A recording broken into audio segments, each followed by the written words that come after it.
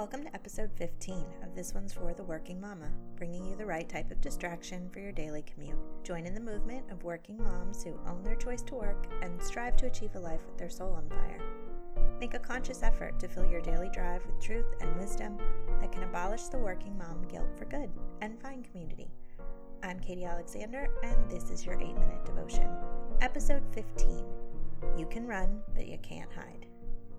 In 2013, after a year and a half of fertility treatments with no success, I threw in the towel on the idea that we were meant to expand our family and embrace the one perfect little girl God had granted us. Coming to this resolve, after a season of uncertainty and hope, felt like bold faith and complete reliance on the promise that God knew best.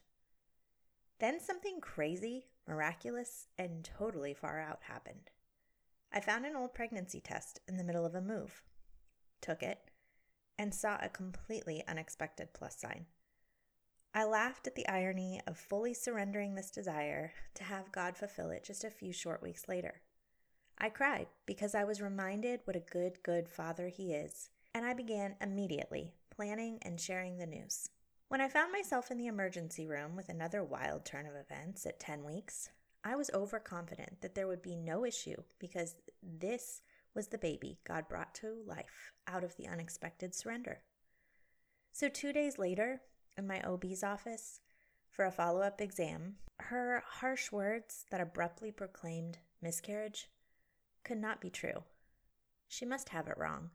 She can't be very good at this whole doctor thing, and they should probably send someone else in to double check. Unfortunately, her assessment was correct, and by the time the words really sunk in, the anger had mounted to an explosive level, and there was only one I wanted to throw it at in rapid punching. It was the one who seemingly gave me this gift, only to take it away. It felt cruel and unnecessary, and my heart hardened and darkened. As the good Christian girl I'd been raised to be, for the minutes it took to compose myself, dress, and walk to my car, I thought I could conceal this darkness from God if I kept it in. Like, he wouldn't know that if there was one being I could punch in the face in that moment, it would have been him. It wasn't the specific words in Proverbs 15 that delved into my soul on my car ride home that day, causing me to relinquish the burden to him. But it was similar truths I had heard and read over and over in the Bible that brought me face to face with the reality. I couldn't hide this part of me from the one who created me. Because he knit my heart together and he knew it through and through, he knew what was inside of it. Today's reading in Proverbs talks about the way God knows the heart. Proverbs 15:11-13. Even death and destruction hold no secrets from the Lord. How much more does he know the human heart? Mockers hate to be corrected, so they stay away from the wise. A glad heart makes a happy face. A broken heart crushes the spirit.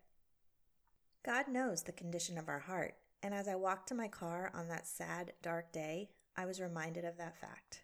I couldn't run or hide from him. The truth is, he would chase me until I handed over my feelings to him. In my car that afternoon, I resolved that I needed to set out on a high-speed chase, to grab God by the collar and stick him in the seat next to me, to pour out my anger, frustration, disappointment, and questions. Putting God in that seat, bearing it all to him, allowing him in every crevice of the hurt and the pain, is where the healing began. You may not be harboring anger for God, but you might be holding a grudge against someone else.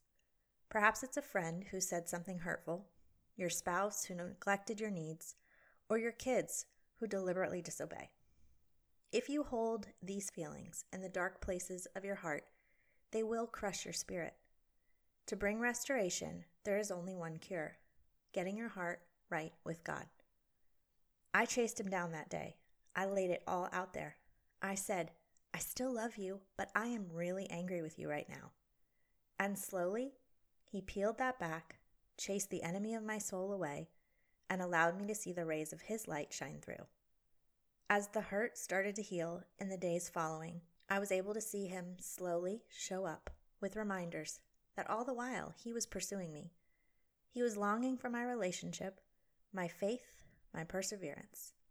And the very next month, I was pregnant again. It wasn't expected or anticipated.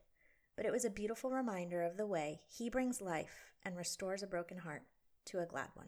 Finish strong today and read the rest of Proverbs 15 to allow God to permeate every hidden, secret place of your own heart to make it right with Him.